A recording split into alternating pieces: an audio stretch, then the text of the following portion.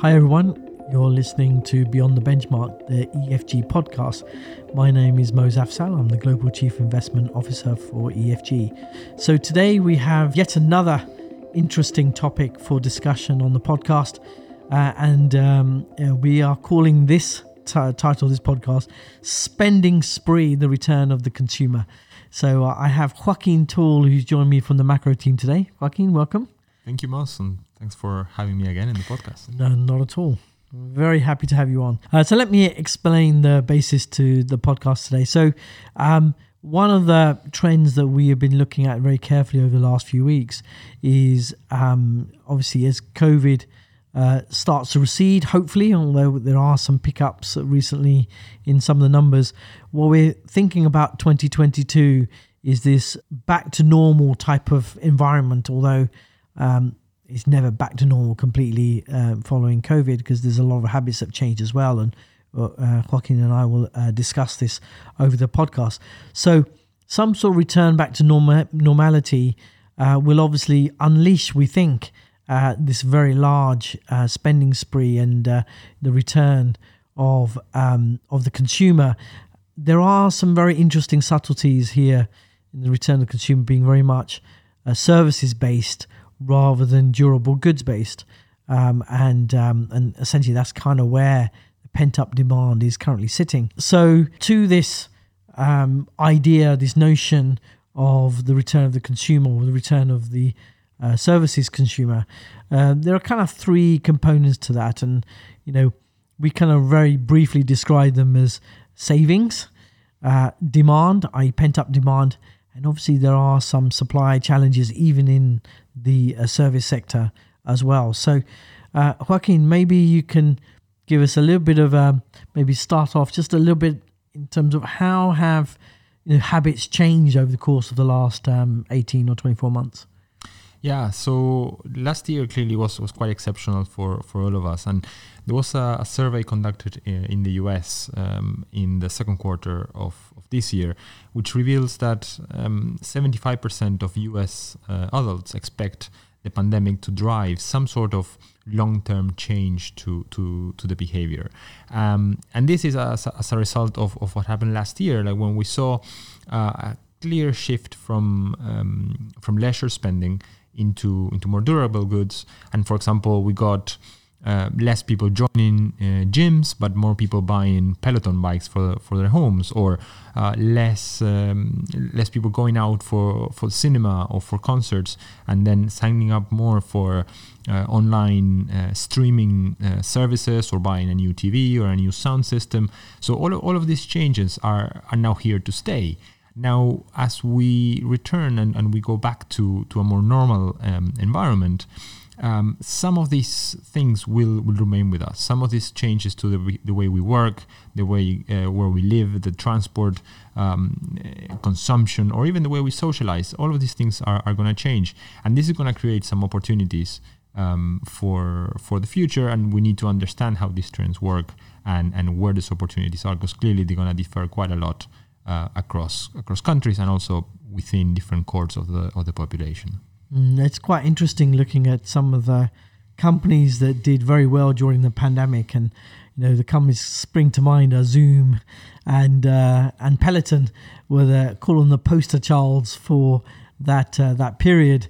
Those stocks, those companies have actually performed very badly over the course of the last 6 to 12 months as some sort of return of normality, or that inflated perception started to dissipate.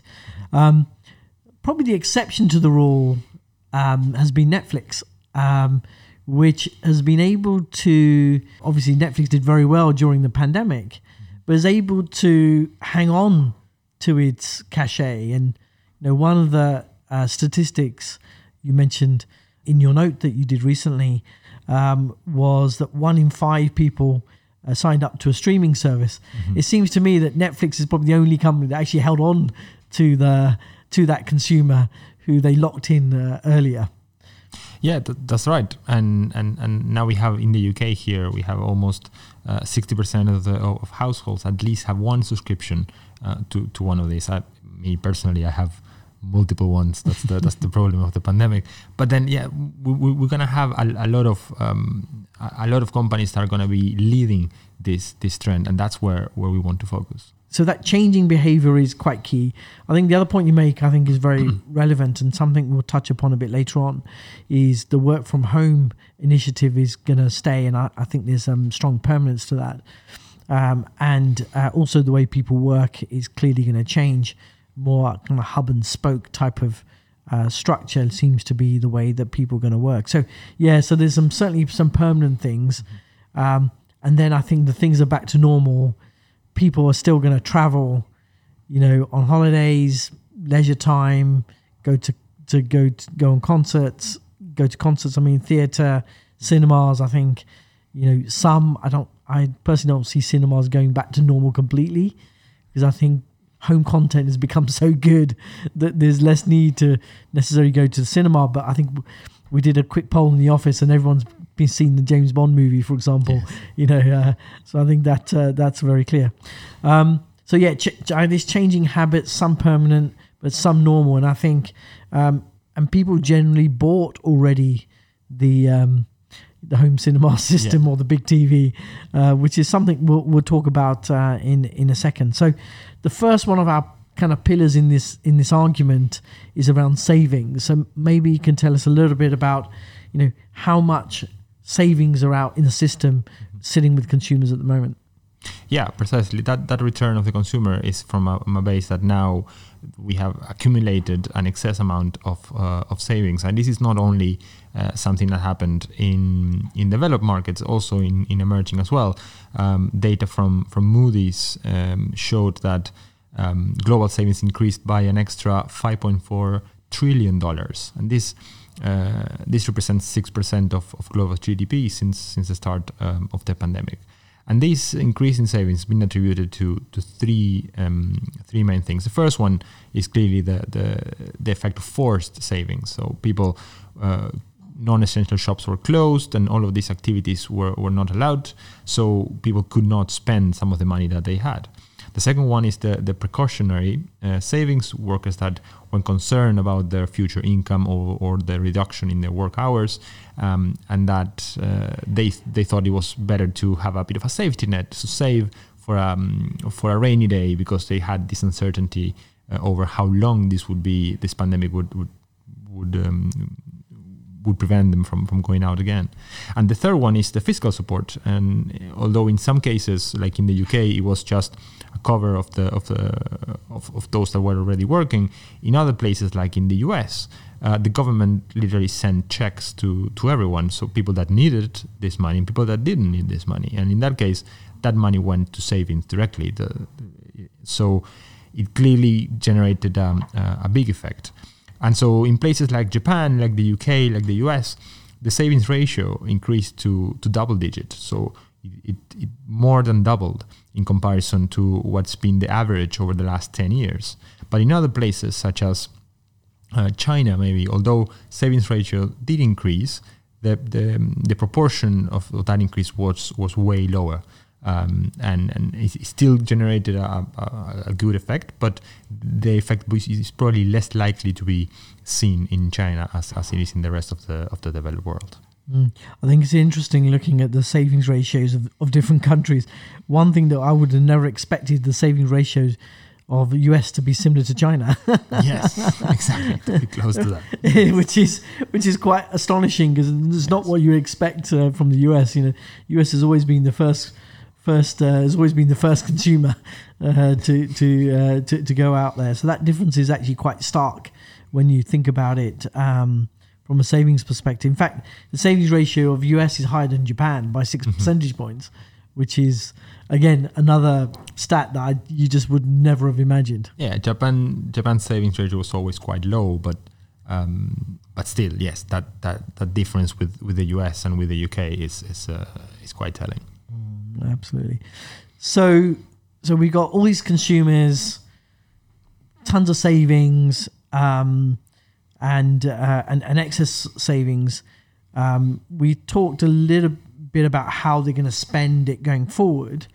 Let's talk a little bit about, if you like, how much money they spent on durable goods over the last 12 months versus services goods or services? It is expected that this increase, let's say, in global savings, which was quite telling during the first year of the pandemic, now will revert into some of this more services oriented or leisure and recreation type of activities, and it is expected that this will add 2% to global GDP this year in 2021, and an additional 2% in 2022.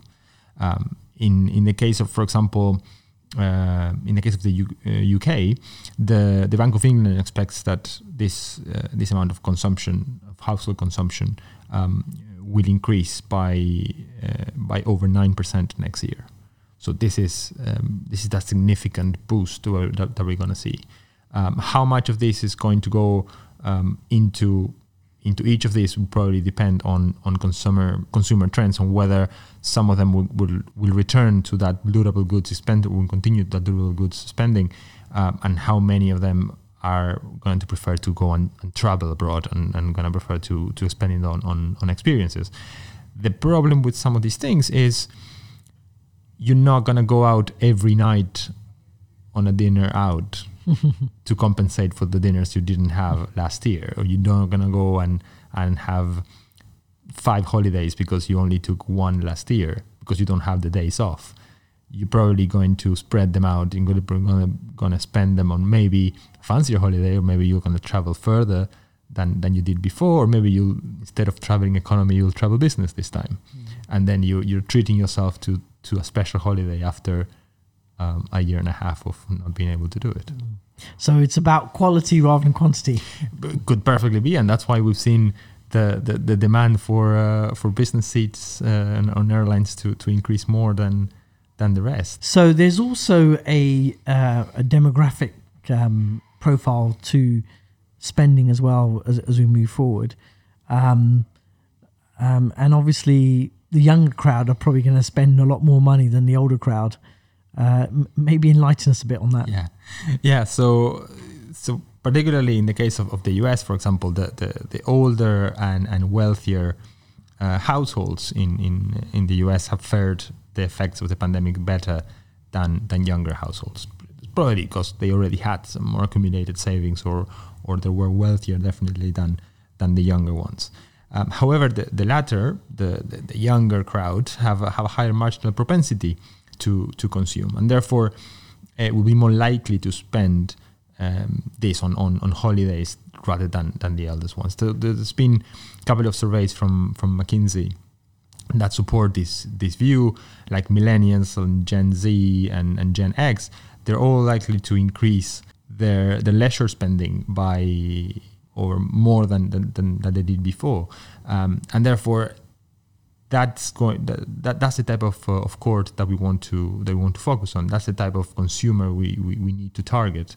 That's probably not the one that's going to be buying a new house to live for the rest of their life, but they're probably going to be going to festivals, going to sports places, going out more.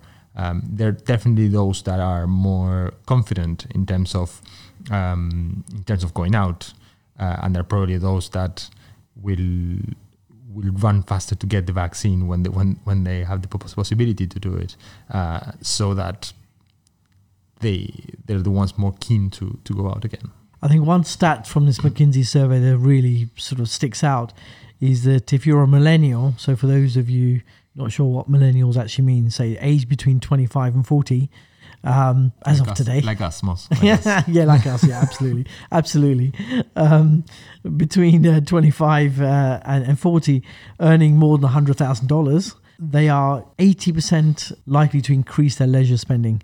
So 80% of of those people in that cohort are going to be increasing the leisure spending in the coming 12 months. So that, in essence, so there's always going to be a higher income skew, which is, I guess, always the case. But it just shows you that we're going to be unleashing a particular demographic profile that is going to go out and experience. And I think that's that is quite interesting.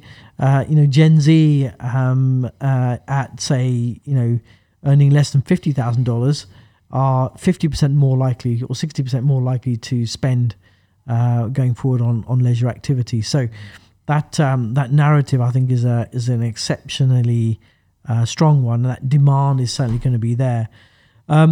So one of the things we've been talking about is where are these savers going to start spending their money? We talked a little bit about less so on durable goods. I think of people working from home. They rushed out to buy a laptop. They probably don't need to buy another one for another 2 or 3 years. So we're probably not necessarily going to see that excess spending go into that. There will be some increase for sure because they're out. They're going to look at things. They're going to buy more. But it's kind of less so than what they've done over the last 18 months or 24 months because that was the need to be at home and to make sure your home experience was, a lot stronger. Where do you think the young cohort are going to go and spend their money over the coming months? Yeah, well, the first thing is most of this money is more liquid than before. So different to other previous crises when consumers had had less confidence, say, on the stability of the financial system, and they went into more into hard assets, so into real assets like real estate. This time, these groups are keeping most of their savings in currency and cash deposits, which increased in the euro area in particular, increased at a rate of over 8% during last year, and therefore, with this, it makes it easier for them to access some of these savings, and therefore, with the increase in vaccination rates and the increase in confidence and the recovery in the labor market, it is quite likely that we're gonna see spending more on leisure and entertainment sectors. It's quite likely we're gonna benefit from. We've already seen some of the increase that has happened in restaurants and bars, which is already up by over 2% in relation to the spending on this in relation to pre-pandemic levels. But there's still a way to go. In U.S. consumer spending has increased by 23% compared to January 2020, and we still see that there's still a margin there for increasing even further in some of these sectors that have been depressed last year. Absolutely. So demand going to be strong. Mm-hmm. Book your holidays early is our general advice for anybody. That is, I guess also brings maybe the other challenge is actually going to be the supply. Mm-hmm. And, there's already been some supply shortages, and we certainly see that in, for example, restaurants in London. Correct. You just can't get a restaurant in London on a Monday because staff less willing to work. We've also seen, for example, Daniel Murray wrote in some of his work recently around retirement ages, or people just deciding, actually, because of all the savings I have made, now's a good time to retire. Mm-hmm. And so we've seen this kind of acceleration of retirees. And in the US, they're calling it the Great Resignation as well. So people are just saying, you know what, I'm now going to retire. Maybe had a few more years left before retirement. I'm going to just do it now rather than just wait. And so there are these accelerated trends that have developed in people's, behavior. And we've seen, people now saying, well, I can earn more an Amazon delivery driver than working in a restaurant or burger flipping, for example. So we are seeing some of these trends, developing. So you had some interesting stats on the restaurant booking side of things to kind of highlight some of the logistical challenges that people are having at the moment. Yeah, that's right. So, for example, in London, at least, you have 40 to 45% of bookings are no-shows. It's people that end up booking 2 or 3 restaurants, and then they just decide on the last minute which one they want to go to. And therefore, that creates a lot of problems for restaurants that not only they now have to choose which of their branches, if they have more than one, which ones to open, but also people that they don't show up. So therefore they start asking for car detail payments when you book, just to ensure that at least they get a minimum fee if you end up cancelling.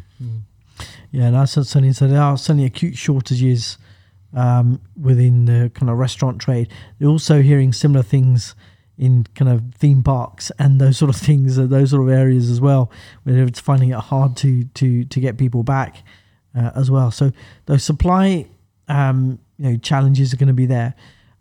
There's also challenges on the airline side. It's certainly, as the UK has opened up to the US, I was talking to someone just yesterday and they mentioned that they paid $7,000 for their return flight, to the UK from the US, and which is probably at least 50% higher than it would normally be. So you have got these supply constraints as well, and I just think those are not going to alleviate either. So we're going to have, I would say certainly for the next 12, 18 months, we're probably going to have this halo effect of where demand is strong, supply is still constrained. So it means that typically what airlines do, they compete with each other like crazy, drive down prices to get that marginal seat. But because demand is so strong, they'll probably keep those prices quite inflated. Yeah. And also those aeroplanes sitting in the desert may stay there for a little bit longer than bring them out into the fleets. But let's look at it as well in other sectors like the healthcare sector, which is also an area that we've been talking about. People that have delayed some of their surgeries or their dental appointment checks or treatments for whatever reason, and now they're going to go back into that once they can spend again on this. There's probably some sort of human capacity to how many operations, how many treatments you can actually perform, and therefore this will also create maybe a backlog of treatments, and potentially as well an increase in prices for some of these operations. So that is another sector that will definitely see an increase in demand with a limited or at least constrained supply for this. So I guess the broad conclusion we're having is we've got this kind of, call it hot and cold environment, right? So we've got hot in terms of services. I think that's where certainly our focus is, be it healthcare, be it travel, be it leisure, be it gyms, be it booking platforms. Booking platforms, exactly. Airbnb. I was listening into the CEO of Airbnb just recently, and one of the comments he made is that what they're finding is that the people on their platform are actually taking 1 month, breaks on their, booking for a month, where they can go to a foreign country, go there for a month, during a school holidays or something like that, and then work there for 2 weeks and have 2 weeks of their holiday. So you are seeing some of these, patterns, and they recently had results, and their numbers are also very, very strong, with people staying longer in their in their apartments or on their platform. So there's some really quite interesting, developments. Supply is still going to be constrained. I think we're going to continue to see challenges there, be it operations, surgeries, and so on and so forth. So margins are going to be also in this kind of sweet spot for that cohort of company. So that is the hot part, I would call it, of the economy. The cold part is probably more the durable goods part, potentially, where the supply chain is now starting to open up, probably over the next couple of months, 6 months maybe at latest. I think that will rush through the system quite quickly, and prices could start to come down quite quickly after that supply chain has been taken out, although demand will still stay quite strong. We already saw Peloton reducing the price of its bikes Yeah, a couple exactly, of times. yeah, Maybe it's the moment to buy your furniture. Yeah, exactly. Yeah, exactly. Yeah, probably. Although I think the backlog on furniture is still pretty tricky. I think that's probably a few more months there. Having ordered a piece of furniture recently, they told me to wait 6 months and wait another 6 months. So it's not going to be, and there's nothing fancy either. But there are some kind of small challenges as well, and obviously on the bigger durable goods that have, say, for example, semiconductors in them, what we're hearing is the finished good is ready, but the last chip to go in is where the gap is. But you can actually, once you get the chips, you can clear that backlog quite fast. So I think that's quite interesting in terms of this kind of hot and cold cycle that we could see in 2022 with that focus on services. Okay, have I missed anything else? Anything else do you think is very important with respect to this topic? Well, overall, this increase in consumption is going to continue to be favored by it's going to continue to favor economic growth, but it's still gonna be in the context of in our expectation a continuation in monetary accommodation. We expect that central banks, although they might start to become more hawkish, they will continue to provide the accommodation for to allow that this consumption boost actually materializes, at least in developed markets where the inflation problems are probably less pressing than in some emerging. So overall, in the context, this will continue to be favoring economic growth next year. And I think the distribution of economic growth is probably going to be wider, because I think certainly what we've seen, for example, in Asia, parts of Asia, Jay, we were on a podcast last week, talked about how Japan is only opening up in January to tourism. We're seeing the same thing in Indonesia, Malaysia, Thailand. They've only now starting to embrace, in fact, will do in the coming months. And that, again, pent-up travel demand, tourism demand that has been so dead is quite, potentially quite interesting from a recovery perspective. And I think your point about, longer, more long haul than, say, short haul, I think there's probably going to be a bit of a change in the dynamic with respect to that as well, as some of these far-flung places start to open up. A lot of these trends certainly could be durable beyond the economic pickup and the demand pickup that we'll see in the short term. Yeah. So, Joaquin, thank you very much for taking us through that. Again, very interesting. There's a nice piece that you put together that will be dropping in the next few days. And with that, we will stop here and we will speak to you again next week. As always, please drop us an email if there's a particular topic or an area of interest at beyond@fgam.com. So don't forget that email address. Please do send that in, and we will tackle that topic at another time. Thank you and have a great weekend.